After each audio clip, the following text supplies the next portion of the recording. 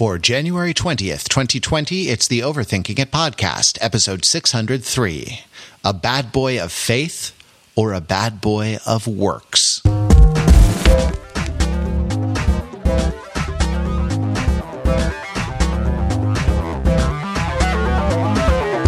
Welcome to Overthinking It, where we subject the popular culture to a level of scrutiny it probably doesn't deserve. The Overthinkers are like a department who protects and serves the popular culture and our listeners, but sometimes there are renegades. Sometimes there are, let's say, unruly chaps. No, let's say disobedient guys. I don't know how to put it. All I know is that I, Matthew Rather, am one, and my friend Pete Fenzel is another. Hey, Pete, we pod together. We mod together? We were looking for we cast together. Overthinkers for life. This is right. Pete Fenzel. And we are talking about the film Bad Boys for Life, or Pete, as it would be more accurately titled, Bad Boys 3 Life. Right. Yes. Yeah, exactly. 3 bad, 3 boys, which is interesting because there are 3 bad boys,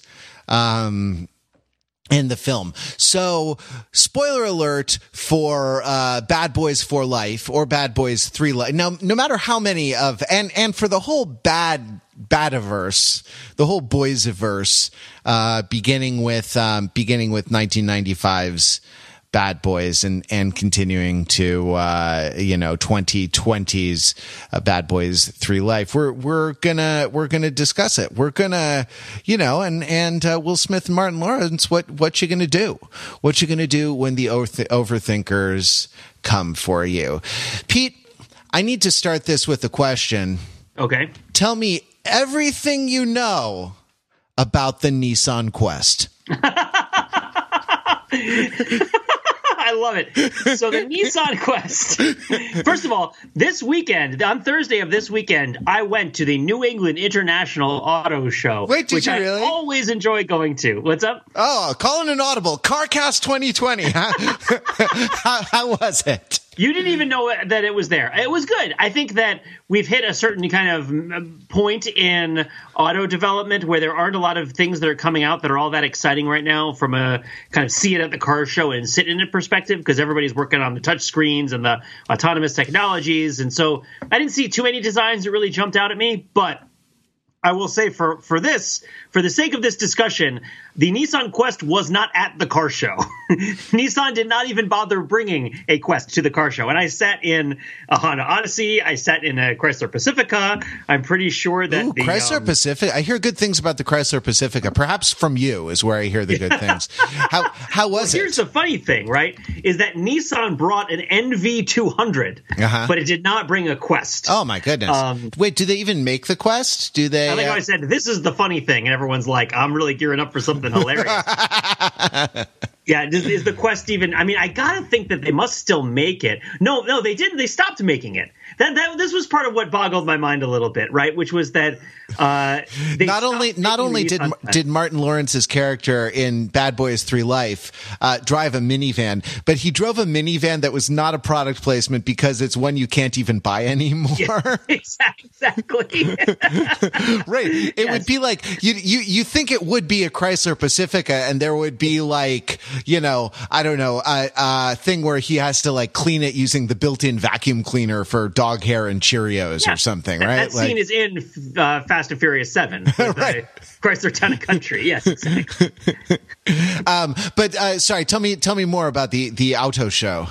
Oh, I mean, I don't have to tell you that much about it. Just that the Nissan Quest was not there, and the Nissan Quest was generally believed to be an also-ran van, not even originally designed by Nissan. It was actually a Mercury Villager, which is another kind of minivan that nobody thinks of when they think of minivans.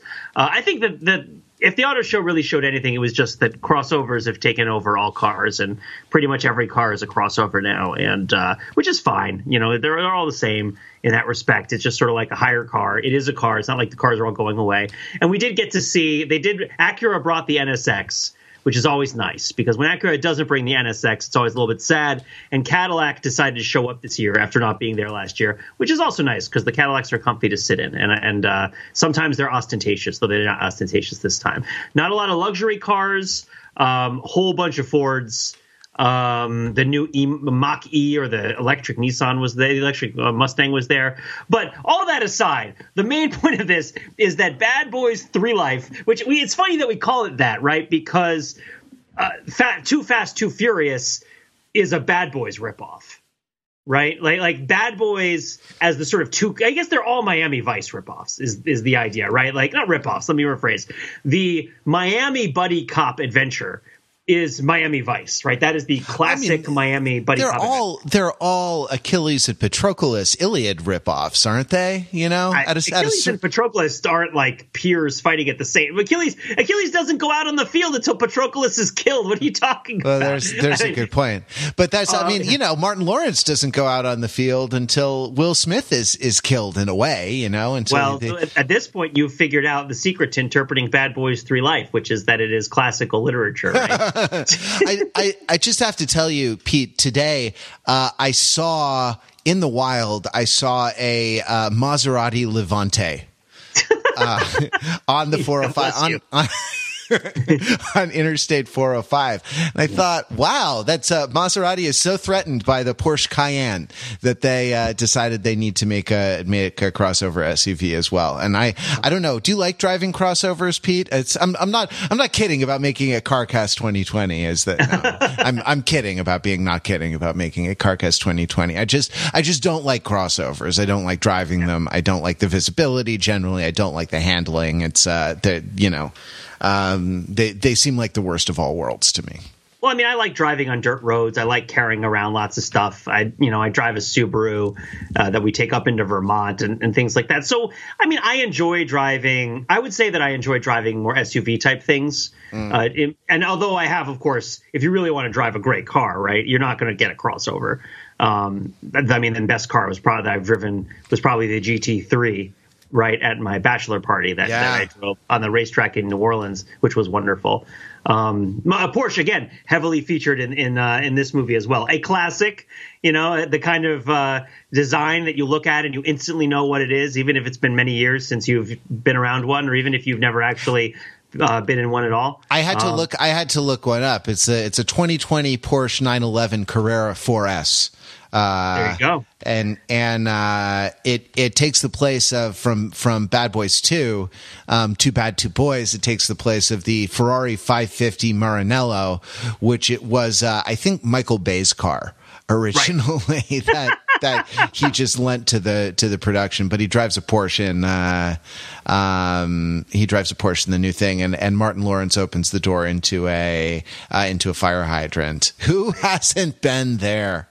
Well, it's a lovely shot because it's the first moment where you really feel like they're embracing the aesthetic of the previous movies, where you get that low angle shot and the music's starting to kick in and Will Smith gets out of the car in slow motion and you're like, okay, this is a Bad Boys movie now. And then Martin Lawrence stands up and he hits the car against the fire hydrant and you're like, oh, this is a Bad Boys movie. This is great. Like as such as it were. It definitely, it had a different tonal. It definitely had a different kind of tonal thing than the Fastiverse, than the very self-serious Fastiverse, which was not always quite so self-serious, but became so. And this was not. I mean, there were a couple of moments where the director, whose name I forget, but it is going to come up on IMDb in just a second. Wow. Well, you might forget because it doesn't have one director. It has two directors. Oh, really? Yeah, they're Adil El Arbi and Bilal Fallah. Got it. Are the directors. And you may know them from such films as Beverly Hills Cop 4, TBA, and a movie called Snowfall, made in 2007. No, it's a TV series. So they generally do, I guess they do TV series? They do a lot of, they do TV directing. I don't know why they're directing this movie. Oh, they directed a Wiz Khalifa music video. Well, a lot of the film has the feel of music video, and I think music videos are good kind of proving ground for action cinema, especially because of the focus on sensation and kind of and kinesis. But but they are aping Michael Bay's style, right? They have, and there are a couple of them. That is their job. They are assigned to make a rip-off Michael Bay movie in this case. And they do it pretty well. Yeah, and reasonably well. You have to think that it's endorsed by Mr. Bay, right? Because he appears in the movie. Exactly, right? As a wedding DJ, which is delightful. Introducing me. Yeah. Yeah, and so like the if you watch the Every Frame a Painting about Michael Bay, the What is Bayhem episode of that wonderful video essay series on YouTube, like one of the things that is called out is the character stands up in slow motion, low angle shot where the camera kind of swings around him, and it's always him. So they do that, and that's what was happening in that shot that Pete is describing sort of early on, where there's kind of a pathetic drop from the heroic to the slapstick, right, in that first shot. And the interesting thing I thought about that was that the car was a character in that shot as well. It like, sort of caressed lovingly the Porsche badge, on the front of the car before it got to Martin Lawrence on the passenger side, opening the passenger door into the fire hydrant. And there are one or two other of those.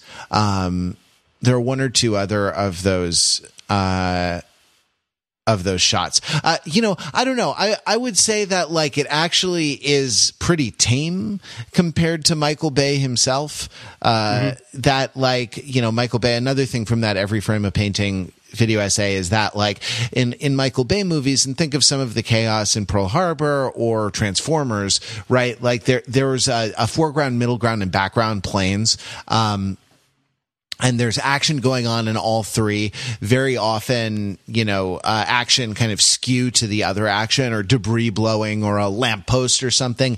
And the camera is moving. And so it gives this sense of depth. And it gives a sense of, kind of like excitement and motion. One of the points of the Every Frame a Painting essay, this video essay on Bayhem, is that there's really no editorial point. It's just sensation. It's just that these things look cool. It's no like, the low angle shot with the camera swinging around the character, the hero standing up in slow motion, can be because he's going to go defeat the villain, or because he's going to go get a $5 footlong at Subway, right? There's no really differentiation editorially between these things. And this film, for what it's worth, actually manages, I think, to tighten up and discipline the use of some of these things. And actually the staging the entire finale in a single like hotel, in a single structure, is a move kind of towards discipline. It's an interesting storytelling problem. Like, how do you use the architecture, the kind of the geometry and architecture of the hotel? And the answer is kind of like a video game. You sort of clear it level by level, right? And it's about going up and coming down again, and it's sort of interesting. But I'm getting ahead of I'm getting ahead of myself. Pete, is Bad Boys for Life the best movie about aging that has been released in 2020? That's a really tall order, because it's actually pretty good. It's actually pretty good. But of course, 2020 is only 3 weeks old. So I'm trying to see if there's any other movies about aging that have already come out. Right. Dr. Dolittle. There was the Grudge remake. The Mercenary. I don't even know. January 9th, January 10th. Like a Boss. I don't know. That might be up there. But Three Christs starring Peter Dinklage. I don't know what that is. It's about three delusional men who think they're Jesus. Fair enough. You're not talking about Bad Boys 3 here. The answer is yes. The answer to your question is in a way, yes. Bad Boys 3 is about three delusional men who think that they're Jesus. So what were your initial impressions of Bad Boys 3 Life, and what does it mean to be bad and a boy and a bad boy in this universe? That is a more loaded question than one might expect, because the biggest surprise that Bad Boys for Life has waiting for the viewer is that it seriously addresses the moral questions surrounding its subject matter. And in fact, I will say this, it is not only the best movie about aging to be released in 2020, it is perhaps the best movie about Christianity that I have seen maybe in a couple of years at least. Yeah. This is a very religiously concerned movie for an action movie and just for a movie in general these days.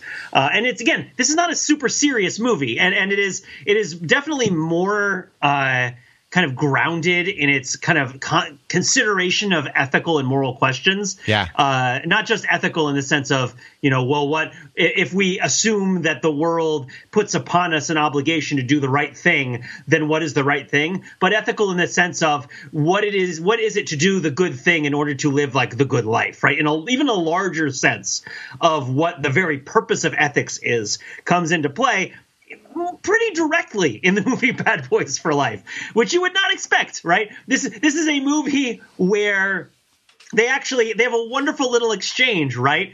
Where Martin Lawrence says, or I should use their names because I don't want to get into the whole question of whether Martin Lawrence is really kind of a scuzzy dude and like not somebody that you really want to be praising, and just I want to put a pin in that because Tisha Campbell's put a bit of a pin in it too, and I hear that they've reconciled a bit recently, and I don't want to go down that whole road. I just want to put a pin in it that I don't want to make this a sort of praise piece for Martin Lawrence, even though he's very funny in this movie. But at any rate, so Marcus, right, who is of the two Bad Boys. If you are not familiar with the Bad Boys franchise, perhaps this is a brief primer I can give you. This is a movie that you don't want to have spoiled for you because it has one twist that is really good. But if you're not going to see it, feel free to keep listening. And if you have not seen any of the other ones, they will, as some of my friends told me when I asked them, my wife has asked me, should you see Bad Boys 1 and 2 before you see Bad Boys 3? The answer is it won't necessarily affect your enjoyment of Bad Boys 3, but it will affect your enjoyment of life. So you should see them. But the Bad Boys, right, are a bit of a flip on the conventional buddy cop duo, because usually in a buddy cop duo you have the kind of wacky cop and the straight man cop. And the wacky cop is the cop who does all the crazy things, right? And the straight man cop is the cop who does the sort of more sort of reasonable sort of police work, right? So, you've got Danny Glover in Lethal Weapon. He's investigating the South African embassy. Yeah, he goes in undercover and he's really pursuing a lead. And then you have Mel Gibson in Lethal Weapon who's like hanging off the side of a truck, like doing flips and screaming, right? In Bad Boys, it's a little flipped in that you have Marcus and Mike is the one who does the crazy things, but Mike is also the straight man. So it's a movie where he is the sort of action hero cop. And then there's Marcus, who's his buddy, who is both the sort of comic foil, but also his skills are more applicable to standard police work, right? Following leads, talking to witnesses, remembering sources, things like that. He's a more pedestrian sort of cop, but he's also the funny one. So it's sort of a built-in parody of high-action cop stories because they've flipped the script on it and made the super cop the normal cop, and the sort of guy wearing the slouchy varsity jacket the joke cop, right? As opposed to the other way around. So, and this is the movie Bad Boys for Life. The main question in Bad Boys for Life is that Marcus, the sort of slouchy cop, wants to retire, right? And they're partners, right? And then Mike, who's Will Smith, who's the super cop, doesn't want to retire because he has basically nothing else in his life. And then Will Smith gets shot and nearly dies. And Marcus literally has a come to Jesus moment where he goes to a chapel in the hospital and he prays and he promises God that if Mike, Will Smith, is spared, he will do no more violence in the world, which is a daring challenge to put upon a main character in a Bad Boys movie, right? Like, I will do no more violence. And the rest of the movie is an interrogation of this promise, and also what it means to kind of make this kind of promise. And there's a lovely conversation where Marcus says to Mike, right, you've spent so much time being a bad boy, it might now be time to consider being a good man. And Will Smith says, oh, yeah, right. Good men. What they gonna do? And it's like, well, you have to sing it like you believe it. And I thought that was really powerful, right? This idea that, like, to loop it even farther back, the whole song that this is all based on, right, which is Inner Circle, right? Is that who it is? Is it Inner Circle? Maybe I might be confusing them with is it? Let me see. It's a reggae group. I think it is Inner Circle. Yes, the song is not necessarily what you think it's about, right? The song is about young men who misbehave and how they will eventually face the consequences of their actions. And it goes on to insult them for projecting their emotional distress onto all the people around them, right? You chuck it on this one, you chuck it on that one, you chuck it on brother, and you chuck it on your sister, you chuck it on your mother, you chuck it on your father, you chuck it on them, and you chuck it on me. Being like, all the people in your family and your community are suffering because bad boys, right, are acting out. And that they will eventually face the consequences of their actions. But the song has this sort of like such a funky, transgressive beat to it. And of course, it was played as the theme song for the TV show Cops, right? Where the idea is like, the cops are coming and I guess the cops are supposed to be bad guys. Why? They're supposed to be the good guys. And that's a whole other conversation, right? But the point being that the bad boys in the Bad Boys movie are cops who don't follow the rules. They are loose cannons. They flip cars. They blow things up. They go on crazy high-speed chases, right? They get in gigantic bullet-time gunfights. And it's supposed to be a sort of – the bad boys have the sort of fantasy decisiveness and capacity to kind of release their pent-up aggression and to sort of transcend traditional notions of self-control to sort of liberate the audience through their free exercise of their desire for justice, right? It's like, we don't follow these rules that keep other people from doing things. It's just the Die Hard plot is what it is, right? It's like, well, society is too strict and the bureaucracy has kind of lost its moral fiber, and thus, if you want people to actually pursue justice, you need to find people who are willing to go outside the rules and take action when it's necessary. And then you just turn that to 11 and you've got Bad Boys. And so as you get to Martin Lawrence talking about this with Will Smith and rather Marcus talking to it with Mike, it's this question of, well, this whole thing that we've been doing this entire time, our sort of fetishizing ourselves as against the rules, maybe it works when you're young. Because as we've talked about so many times in this podcast, there's a sort of analogous relationship between the teenager and the parent and the rebel and the oppressive society. And it's a metaphor. It's that, Katniss Everdeen, yeah, sure, she's a rebel fighting an oppressive government, but she's a teenage girl fighting her parents or like an abusive parental stand-in, right? And the sort of poor parenting that's being done to her by the community that she lives in. And so in YA literature and this sort of literature of rebellion, there's this ongoing kind of psychological connection between being young and kind of being oppressed and being a rebel, right? Teenagers are cool because they're always oppressed is an article we've talked about in the past on the podcast. And then in this movie, Marcus is saying, hey, we're not young anymore. We're the older people. I have a grandchild now. My daughter, whose sexual maturity has been a running joke through the previous Bad Boy movie, right? Like, much to my embarrassment, in an inappropriate manner by all of my coworkers. All of a sudden she's a mother, she's marrying this guy that I've been making fun of for the previous movies. I have a grandchild. I'm feeling this sense of responsibility. I'm feeling the idea that, okay, maybe I'm not the rebel anymore. Maybe I'm the person that maybe other people rebel against, or I'm supposed to be in that kind of situation. Okay, we're the good men now. What are we going to do? Right? It's so easy when what we do is just break all the rules and go crazy, and like other people will rein us in. The captain will come by and save us. In this case, it's like, okay, well, what if you were the person who was the ultimate, moral authority in your inner circle of people? What would you do? how would you act differently? Would you still go around shooting people? I mean, you probably shouldn't be doing that in the first place. And so there's this question in the movie where and the movie's central twist throws a real monkey wrench into this question, and I think really highlights it. But Martin Lawrence is saying, I'm going to give up violence entirely. And the central question then comes in a later scene where Martin Lawrence finds himself in the sidecar of a futuristic motorcycle with a 50 caliber machine gun, like you do.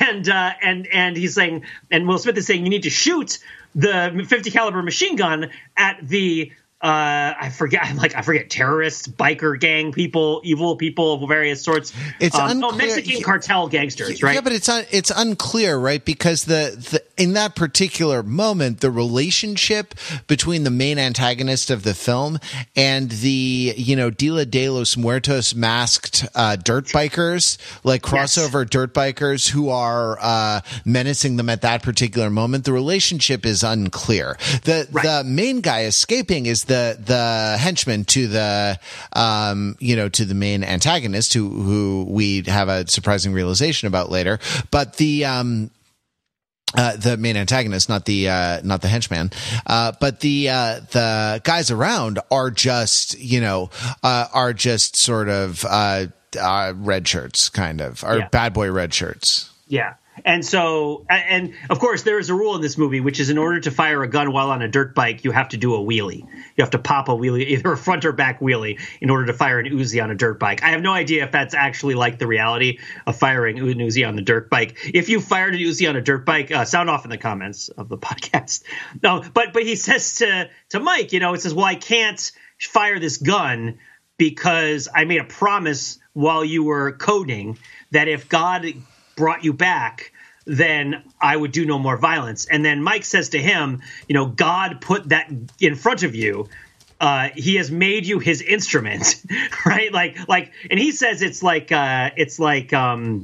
David and Goliath. Although I think the more apt biblical connection, which they wouldn't make, would be Samson and the jawbone of the ass when he fights the Philistines, right? This idea that there's this biblical notion that when you are in an hour of need, God will make you his instrument and provide you with a weapon that you can use. This is very Old Testament stuff.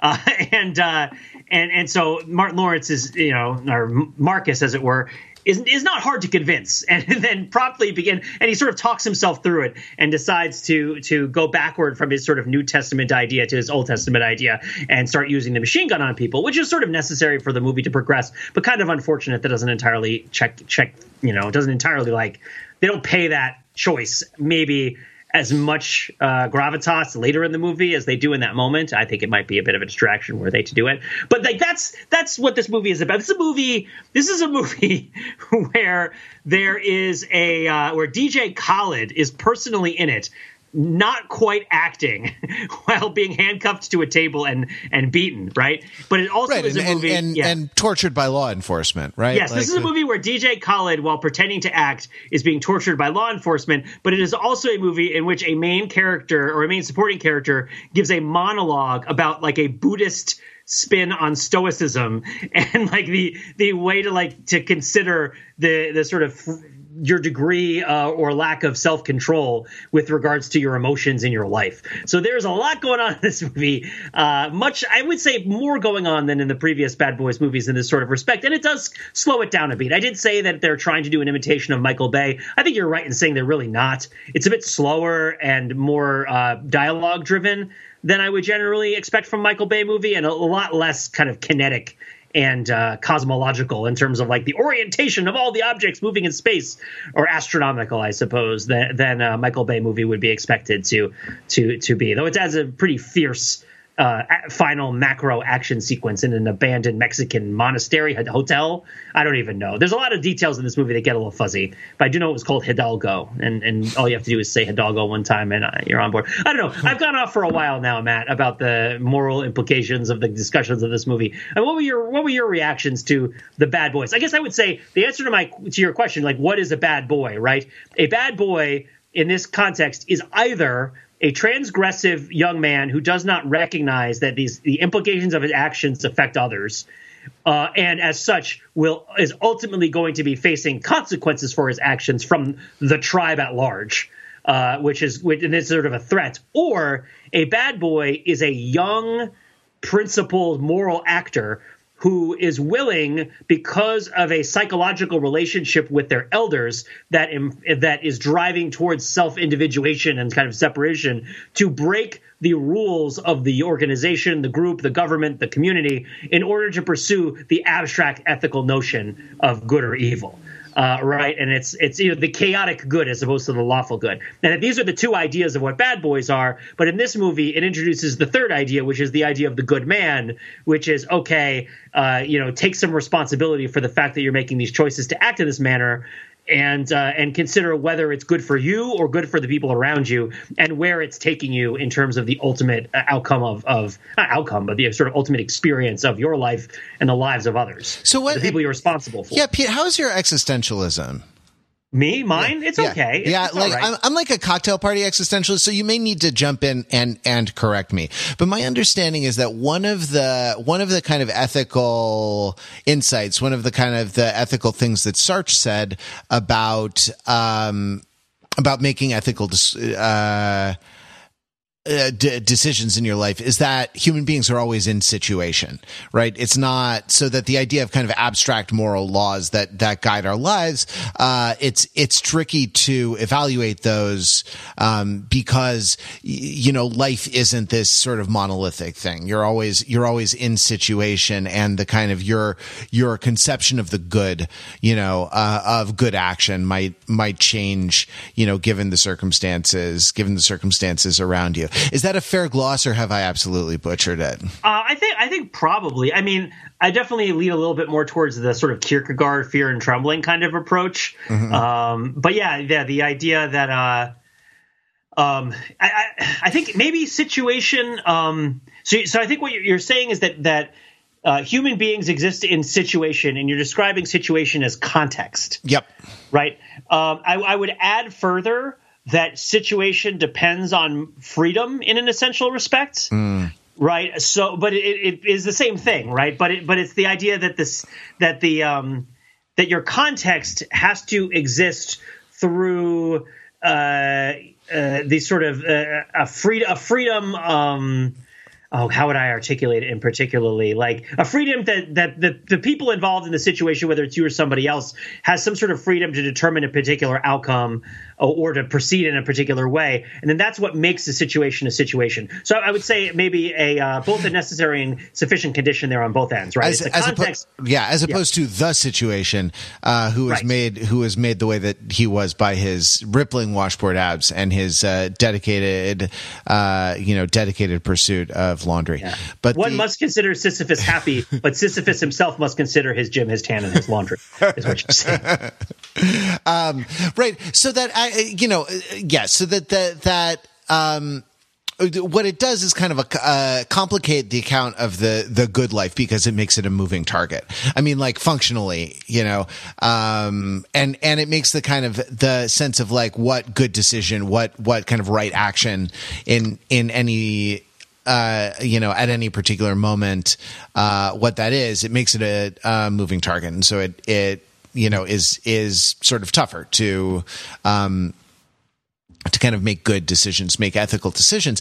And right, I think that like, is it, look, is Martin Lawrence a good man when, or sorry, let me go in the reverse order. Is Will Smith a good man when he refuses, when he more or less throws down his gun and he won't raise his hands against his son, at the end of the movie? And is Martin Lawrence a good man when he picks up the machine gun, right? Like, hey, are we supposed to beat our swords into plowshares, or do we beat our plowshares into swords? The answer is yes, right? And that like that you're the sort of the characteristics, I think the characteristics of a good man are to kind of consider a balance, right, between one's personal commitments and the what you might call expediency or sort of necessity in a at a particular moment.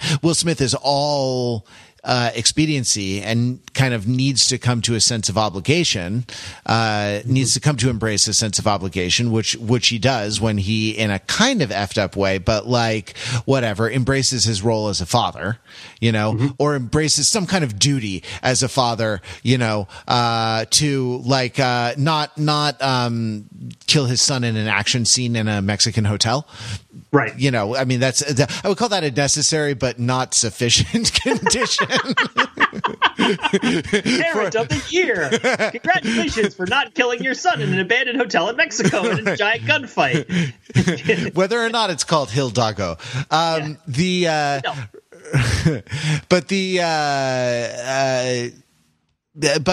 Martin Lawrence, right, like kind of becomes a little too absolutist. He becomes a man of the book.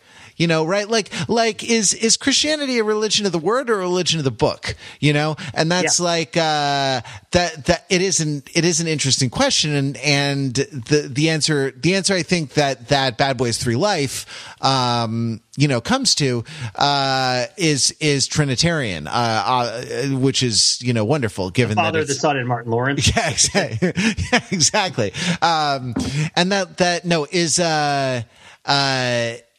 is both, is Trinitarian in the sense that the Trinity is at the council of I forget which apostolic council it was. Was it Chalcedon or was it Nicaea? Or when the Trinity was theorized, they more or less threw up their hands and said, it's a divine mystery, don't try to understand it. Kind of like Bruce Willis in Looper, saying time travel in this film is, look, listen, don't think too much about it. The 3-in-1 thing is a divine mystery, and like let's just leave it at that and get on. The idea of consubstantiality and the kind of the dual nature of being a goodness of the word, or a goodness of faith or a goodness of works, I guess is what I mean by a bad boy of faith or a bad boy of works. Right, exactly. And that's, or a good man of faith or a good man of works, right? Like, Will Smith has to become a good man of faith and Martin Lawrence has to become a good man of works. Yes. They're on, related but distinct paths. And in that sense, like actually does, is an interesting, ethical and Christian movie that, deserves further study by committed monastics. And well, so to add another dimension, because there is also a dimension of what you're discussing and this whole dynamic, right? Which has a Black history dimension in this movie, right? Because at one point, because what's the one thing what's Martin Lawrence's kind of prop, right? Martin Lawrence through this entire movie, or Marcus as it were, has a transformative prop that it's a Chekhov's gun in this movie that, but ironically enough, in a movie with many guns, Chekhov's gun is not in fact a gun that he is constantly being told throughout the movie he needs to utilize. Right. Do you remember what it is? Is it LASIK eye surgery? Because it's his glasses because he's getting older, right? Yeah. They do a really beautiful thing with the glasses if you step back and take a look, especially in the context of everything we've already talked about. Because when Marcus and Mike go to what's his name, Picante Jackson or whatever it is. They go to interrogate a criminal accountant that is an accountant for criminals who goes by some sort of absurd name. His first name is Picante, and he ends up being this big fat kind of drug-addled white guy. In a room, which is kind of tweaker, like blowing rails of coke off his accounting desk, and punching a punching bag in his office or whatever it is. Yeah, and so they go into this room, and Marcus is saying to Mike, "Hey, we're going to talk to this guy, right? We're not going to agitate him. We just need to ask him some questions, right?" Or is it Marcus? Marcus says it to Mike. Or Mike says it to Marcus. Marcus says it to Mike. And it's not even that we're gonna it's not even, hey, we're gonna play this one by the book. Those aren't the stakes. The stakes are almost like, look, this will get exhausting if we do it your way. and like we're gonna just go take the easy route. We're two roads diverge to yellow wood, and I took the one that led to less back pain, right? And that's that has made all the difference. So Marcus approaches the discussion with the violent white man by offering him kind of conciliatory discussion, right? We're going to leave you alone. We're not here to bother you. We just want to find the information about the guy who's killing all of the people who are associated with this old crime from like 25 years ago. That's the subject of the movie. And he is repaid for his nonviolent approach by being punched in the face, right? Like pretty hard, I think. And he's beaten a bit, right? The white guy beats him. And then Mike steps up and says, well, you've dealt with Martin Luther King. Now it's time to deal with Malcolm X, and I'm going to do this by any means necessary, right? And he steps up and he beats the guy, and he gets the information. He threatens him with the gun and everything.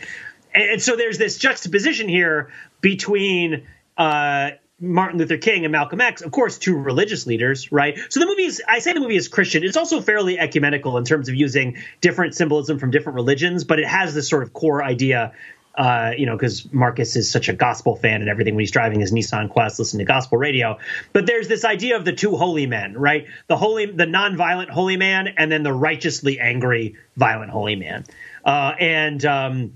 When Marcus is constantly being told to put on his glasses, at the end of the movie, in the final firefight in the Hotel Hidalgo, he puts on his glasses, and they're like brown line Malcolm X glasses. Yeah. Like not like 100%, I don't think, but like they're Malcolm X glasses. And so when Martin Lawrence has finally decided that he's going to kind of step away from his pledge of nonviolence, he's going to stop being the kind of I have a dream nonviolent man. And of course, these are oversimplifications of two very complex men who at different times in their life espoused different tactics and believed in different things, and certainly both very passionate about what they did.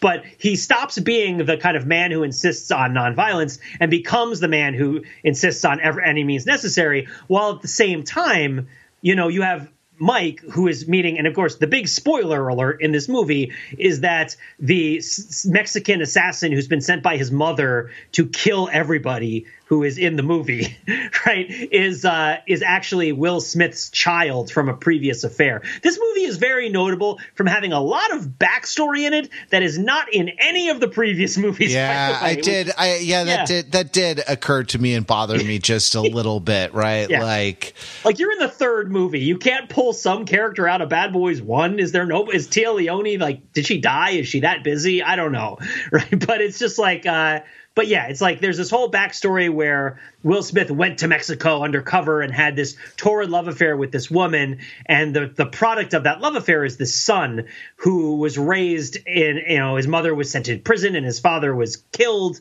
he sent to prison too. And he's been raised in this sort of dislocation and neglect and a sort of reaching out for any sort of leadership sort of, yeah, exactly. And also sort of abused by his mother in the sense that he has been kind of, conditioned to become a specialist in violence for the instrumentality of taking revenge on his mother's, his mother's enemies. Yeah. Or, she definitely becomes sort of like psychologically abused and manipulated by his mother, who is, this movie does dally in some rather uncomfortable positioning of the chess pieces of identity, in the sense that although it is to be credited, there is a female duality in this movie that is much more nuanced than we usually get.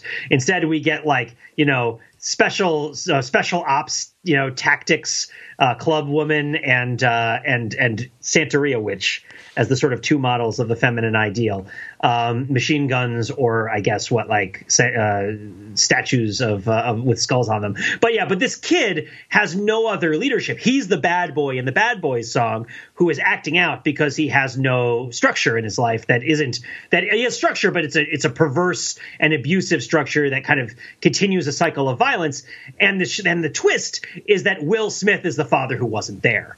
Right, that he's actually the kid's biological father. Now, granted, given the scenario, you might expect kind of an adopted father situation, right? Like perhaps the fact that he was raised in the household of this Mexican drug lord is also a problem. It's not all Will Smith's fault, but but the big question here is you have been out here in the world pursuing justice, and you yourself, without knowing it, have committed this vast injustice by abandoning this kid.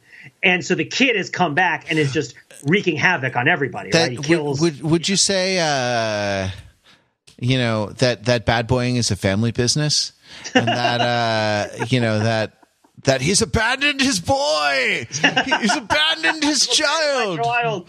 Yeah, I want to see Puff Daddy in the back of that. Like, I am Mike Lowry. This is my son, crazy psychopathic Mexican hitman who makes a completely psychologically unconvincing, third act change of heart to rescue Martin Lawrence. This is the second best movie about a surprise biracial father-son relationship since Detective Pikachu, which is also a movie about biracial parenting, and this is also a movie about biracial parenting. Although in this sense, it's not really about biracial parenting; it's about the Good Samaritan, right? And it's about this man is my neighbor, right? This is my son, this is my brother, right? Like, I think that in the sense that Will Smith recognizes that this kid is his child, what he's recognizing is his responsibility to other people. I don't think, at least morally, I read this as a story about being a father in a specific sense, except it's more in a general metaphorical sense. How do you set examples? How do you live a good life? And so what Will Smith does is he turns the other cheek. He literally confronts him, refuses to hurt him, lets him take his anger out on him, lets you take it out on me, right? Like, I'm the one to blame. I take responsibility for my actions. And then that's what and so he becomes the Martin Luther King, right? Nonviolence. Right, I will stand in front of you in front of the fire hose and take whatever you can throw at me, and that's how I will show you my strength, that I can't be beaten, because you can lock me up, you can sick dogs on me, you can throw water at me, you can do all sorts of terrible things, but I'm not going to give up, and I have sort of the power of righteousness, right? And then Martin Lawrence shows up in the brow line glasses as Malcolm X and shoots people, right? It is by any means necessary, right? And then there's the conflict between the two women, because it's the new captain who kills the Santeria witch, right? Or is it Martin Lawrence who kills who pushes the woman into the fire? Well, she gets shot, I think, and falls into the fire. I forget who it's the other woman who shoots her. Yeah, right? Symbolically. Well, yeah. It is. I mean, there are a couple of other women, and then one man with a non-binary gender presentation. But I think at the end it has to be and it has to be that, because she's the one who gives the movie its kind of nuclear family, kind of obligatory heterosexual closure, right, at the end, where Will Smith is holding Martin Lawrence's grandson, and it's like, oh, you look good with the baby, and then the police captain, or the one who's promoted to captain, by the way, my wife just texted me to tell me it's Rita. Rita is the one who is, because the captain. Oh, got she heard me talking here in the other room. Rita is the name of the super cop who is Will Smith's paramour, as it were. That's well, yeah, no, I mean that's funny, and I think the kids are interesting, and she's the head of so she displaces the bad witch. And it definitely, I saw it in a pretty full theater, and there was a lot of reacting to the film. Like, it definitely knew its audience, and it was nothing scored quite as big as don't you know you shouldn't F a witch without a condom. that was the line that just really got a huge response in my thing. Like, so the bruja, the sexist caricature of a powerful and mysterious Mexican sort of female shaman healer is or or I don't know, maybe they're witches. I don't mean to be culturally insensitive. Maybe it's just maybe they're just witches. It is hard to draw enough of a line between the events of this movie and real life to decide who exactly ought to be offended by it. Like, they're there, I'm sure. Probably includes Tisha Campbell, right? But it's like, I'm sure there are a lot of people offended by this movie, but there's a lot of like, everything is going on is pretty wacky. Right? So it's because it's also countervailed by what they're trying to make positive messages too. So it's like, oh man, it's so tricky to, like, there's a whole negotiation in this movie of toxic masculinity, which has a sort of intersectional racial component, which is, I mean, if you're the kind of person who's like, man, how come male action movies always embrace toxic masculinity and they don't have diverse casts, and they don't have women in interesting roles with flaws and relationships, right? Like, and also they don't do old fashioned cop movies and action movies anymore. Like this movie felt like someone made a laundry list of all the things that people have been complaining about and just like put them all into a movie. Yeah, you got to go. Yeah, so I think the kids, I think the sort of the kids, the squad, the technology squad, is pretty interesting. CSI Abercrombie and Fitch, right? Or what do they call them? High School Musical, something. Yeah, because Vanessa Hudgens is actually one of the with a side shave and a penchant for kung fu. By the way, this is a movie again where a man gives a monologue about a Buddhist interpretation of Stoicism, and also where Vanessa Hudgens baseball slides between a man's legs and fires 30 rounds directly into his crotch. This is a movie that's all about cake, having the cake, eating the cake, throwing the cake into a helicopter. There's more than one helicopter scene in this movie. Like you think you get one helicopter, but no, not if you're a bad boy. And I think like the millennial cops, are maybe are not have a more complicated, a more nuanced relationship with the idea, with the kind of necessity of bad boyness, right? Because to a certain extent, their social milieu provides them with more opportunities for varied forms of personal expression, and so the idea of badness as the good bad binary and the boy girl binary is insufficient to describe their continuous and multi-dimensional experience. That you can't that just the idea of having bad boys is too limiting to do it. And that's when they're like, okay, grandpa, what they're really saying is like, I reject the ethical and the gender dichotomies that you are that your franchise title wishes to foist upon us.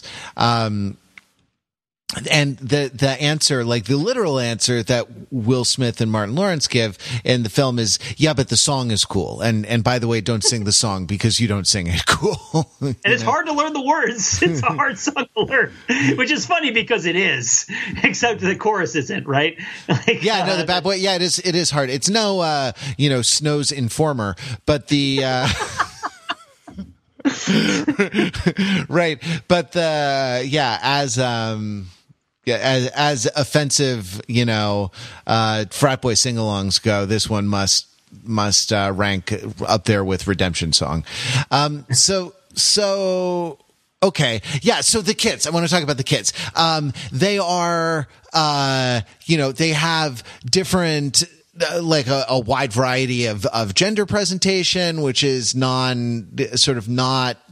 really a dichotomous. It's more on a spectrum. From the captain, who's not really one of the kids, but she's the head of the kids, so she's she is down with them. With her sort of short haircut and her sort of being the authority figure, to the like slightly effeminate club kid guy who gets them into the club and who is really antagonizing Will Smith.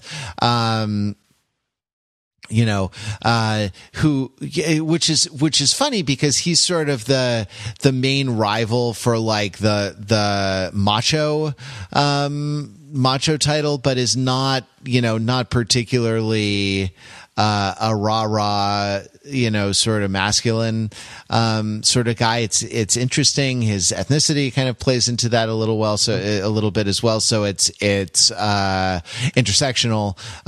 It's not just one thing. To the Vanessa Hudgens character, who is the kind of baddest ass of them all. Then to the sort of tall, white, bouncer-looking guy whose backstory is that he's a bouncer.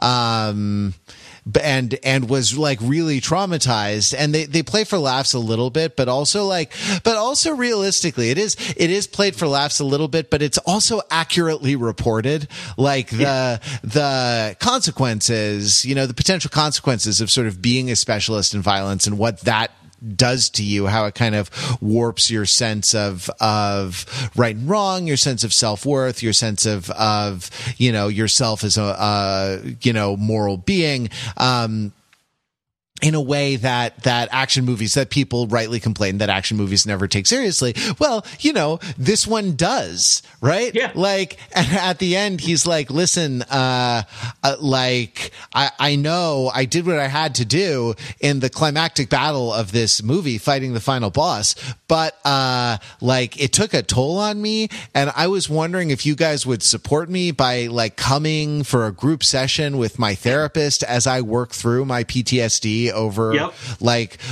the things I had to do. And everyone's answer is probably pretty accurate given how people would actually respond in a situation like this, which is that everyone, on the surface vocally is very supportive, and then they go off and there's like, yeah, no, I'm not going to therapy with that guy, because they're too threatened by like what it might mean for themselves to actually examine their behavior and, the effects of traumatic circumstances on their own lives. So like they're an interesting case study in generational change, like, because you think they are badder boys in some ways than the bad boys, but they don't really need that identity. It's not that they're more evolved. No one's ever more evolved. But they have different avenues for expression, than the ones available to the bad boys, to the titular bad boys. Yeah, because they don't have, because their captain doesn't act in the same way towards them as the bad boys' other captain acts towards them, and I think that's all very insightful. Definitely, like but there is a scene in which she is chewed out by superiors, but we actually don't see that. It's really interesting, right? That scene is really interesting. And so there are some like white guys in suits. There are some like, Apollo 11. There's some like NASA looking FBI agent. Agent Smith shows up. Yeah, exactly. White guys in crew cuts and dark suits, who yell at the, I think she's a lieutenant at the time. Rita, yeah. Who yell at Rita. And, just as an interesting lesson in management, because very often we like to draw lessons from action movies about workplace management and different management styles here on the Overthinking It podcast. That S does not roll downhill. Right? Yes. Like it's so nice. She delivers to them the bad news. But she doesn't sort of chew them out for it, and she doesn't act it out. She doesn't act out her displeasure on her subordinates in a way that you would expect from the get your asses in here type of police captain character who's gonna really chew out Mel Gibson and Danny Glover or something. Right. Which the captain who precedes her in this movie absolutely is. The Joe Pantoliano character. He very sympathetic guy. Everybody really likes him, but he's totally that, kind of give me your badge and your gun, Pulaski, you're off the case, kind of movie police captain, which is the dynamic in which the bad boys operate, which is, of course, an intersectional dynamic, which is at the same time a metaphorical parent-child dynamic and also a racially charged dynamic, right, where black masculinity is attempting to assert itself as a moral arbiter and a sort of legitimate source of independent moral force in society. Yeah, which is really, I think, if anybody with a master's degree asks you about Bad Boys, that's really what you should say, regardless of whether you've seen the movie or not. But the other thing you should say is that it's all about taking video of helicopters slow enough that you can see the rotors. Although they don't do that in this movie, which is unfortunate. I wanted one really good slow motion helicopter shot, and I don't think we got a good slow motion over the shoulder helicopter shot in this movie. No, but there were good. I mean, what they did, this was this toning down of the Michael Bay, Bayhem style, rather than the slow mo shot, like way over cranked shot of the rotors going around. When the helicopter crashes through the stained glass ceiling into the rotunda of the Hotel Hidalgo, the friction generated by the rotors on the floor slows down the rotors enough that you can see their motion as Rita pulls Vanessa Hudgens, or the other way around, out of the path of the oncoming rotors, which threaten to slice off a limb or something, like so, decapitate them or right. Something like that. And that if that isn't progress, Pete, I don't know what is.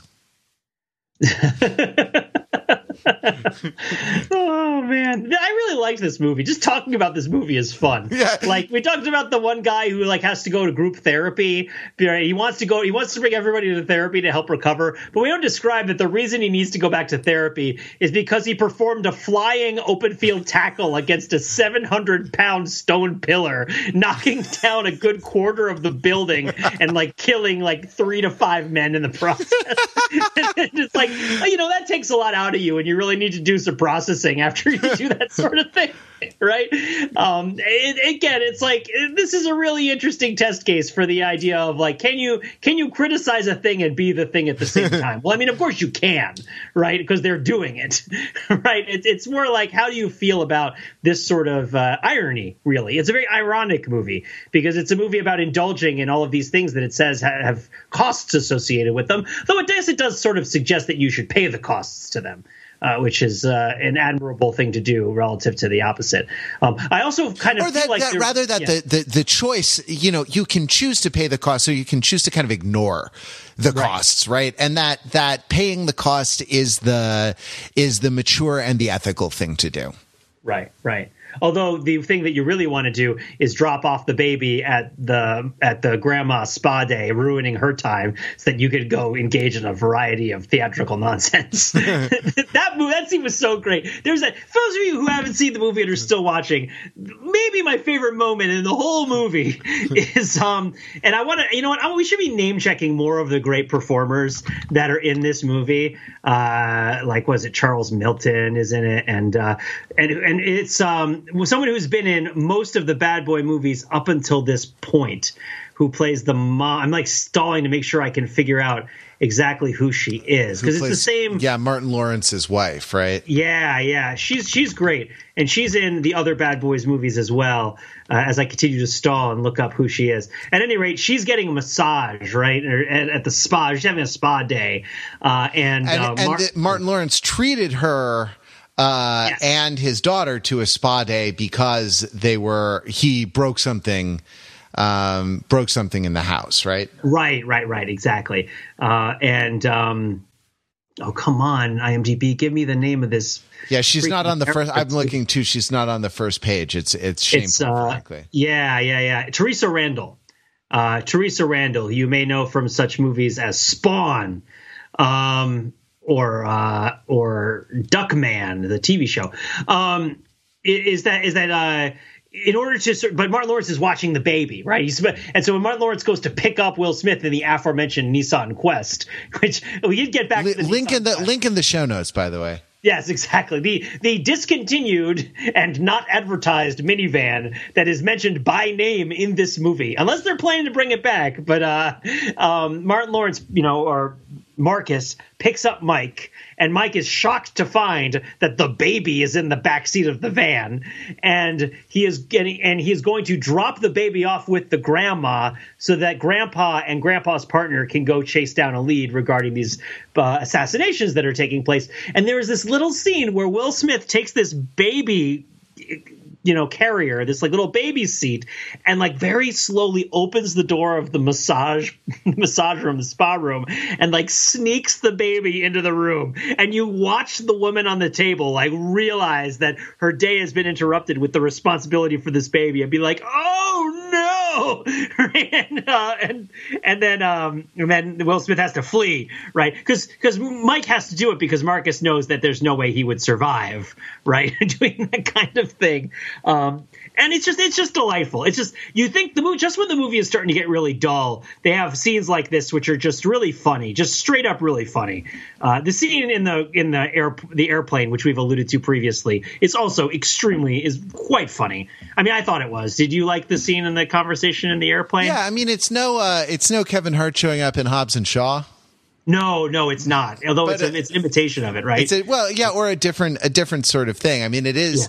Yeah, it is sort of. I mean, there is this kind of, it's funny. Like it's a weird play on the kind of the homosocial love triangle, where the third party, who should be a woman, is actually a fellow passenger on the plane. And they have this sort of marital fight, right? With a third party as kind of they engage in a proxy war, using this other person and changing seats a lot. But Pete, I'm afraid we've come to the end of our time talking about Bad Boys 3 Life.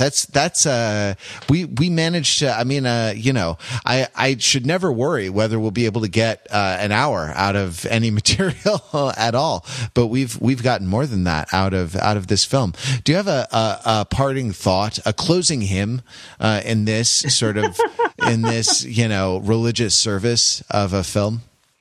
I guess if there was one closing hymn and one thing to take away from it, it would be that they didn't tack on the extra half an hour at the end of this movie that got tacked on at the end of Bad Boys 2, which I remember really bemoaning and disliking and being frustrated by. The invasion of Cuba scene in Bad Boys 2. Uh-huh. Man, describing the things that happen in Bad Boys movies is so fun. Yep. Maybe that's what I'll leave it with. It's like, so the scene where Will Smith drives a Humvee down a shantytown hill in an illegal invasion of Cuba in the fourth act of Bad Boys 2 left a bit to be desired, and I was glad that it was not repeated. That was nice. It's nice that they didn't, I guess they did make an incursion onto foreign soil. At least Cuba is sort of relevant culturally to the film's kind of Miami setting. I mean, I thought that like Mexico maybe had more to do with, current U.S. concerns rather than, being sort of belonging specifically to the world of the movie, which I thought was a little disappointing. And they do stage a military operation without really any kind of authorization in the territory of a sovereign power, but I guess it's smaller in scope is what we're supposed to think about. I'm just thinking it feels like it happens when the movie is getting ready to be over, not after the movie is already pretty much finished. Yeah, but Bad Boys 2 is a movie that exists to sort of profane the right. Like if I don't know if this is a priestly film, right? Like what is the kind of negative image of a priest? It's a kind of like burlesque jester, right? In Bad Boys 2, like the dead human body is not sacred in Bad Boys 2. Right. The like, and actually is just played for laughs, where like these corpses with big boobs are like, you're stuck in a body bag with a corpse because money is being smuggled out of the country in corpses, but like it's funny because the corpse has big boobs, and like when we're in a car chase, we're going to push the corpse out of the back of the mortuary van, and they just serve they like roll like logs, like frozen logs on the ground, and serve as like obstacles for the other cars to like drive around to swerve to avoid or not avoid and kind of like bump over. The Bad Boys 2 is a very nihilistic movie. I guess what I will say is that the soundtrack of this movie is really interesting and features a reggaeton song with Daddy Yankee, which is a Spanish language reimagining of Here Come the Hot Steppers with different subject matter. So I highly suggest checking it out. It should all be on Spotify. There's some interesting, the Pitbull is in there with Little John doing a song. So there's sort of a grand, the only thing it's missing is some sort of acknowledgement or revisitation to Will Smith's song Miami, which I think would have been really welcome in this movie. Maybe he's saving it for something bigger, like the fact that the movie sets up a sequel right during the credits, my God. which is the gutsiest move. Bad Boys 3 setting up a sequel is a pure balls move. I will tell you, that takes a lot of guts to put a minivan in the movie that they don't even make anymore, and to also in the same movie have the confidence to set yourself up for a sequel. That's just a lot. I'm sorry, I gave like 2 or 3 different final thoughts, even while I was criticizing Bad Boys 2 for giving 2 or 3 different final thoughts. But what are your final thoughts? That's great. I think, Pete, if you want to work off your overthinking it sentence, there might be some films to overthink next week. But until then, visit us on the web at overthinkingit.com, where we subject the popular culture to a level of scrutiny it probably doesn't deserve.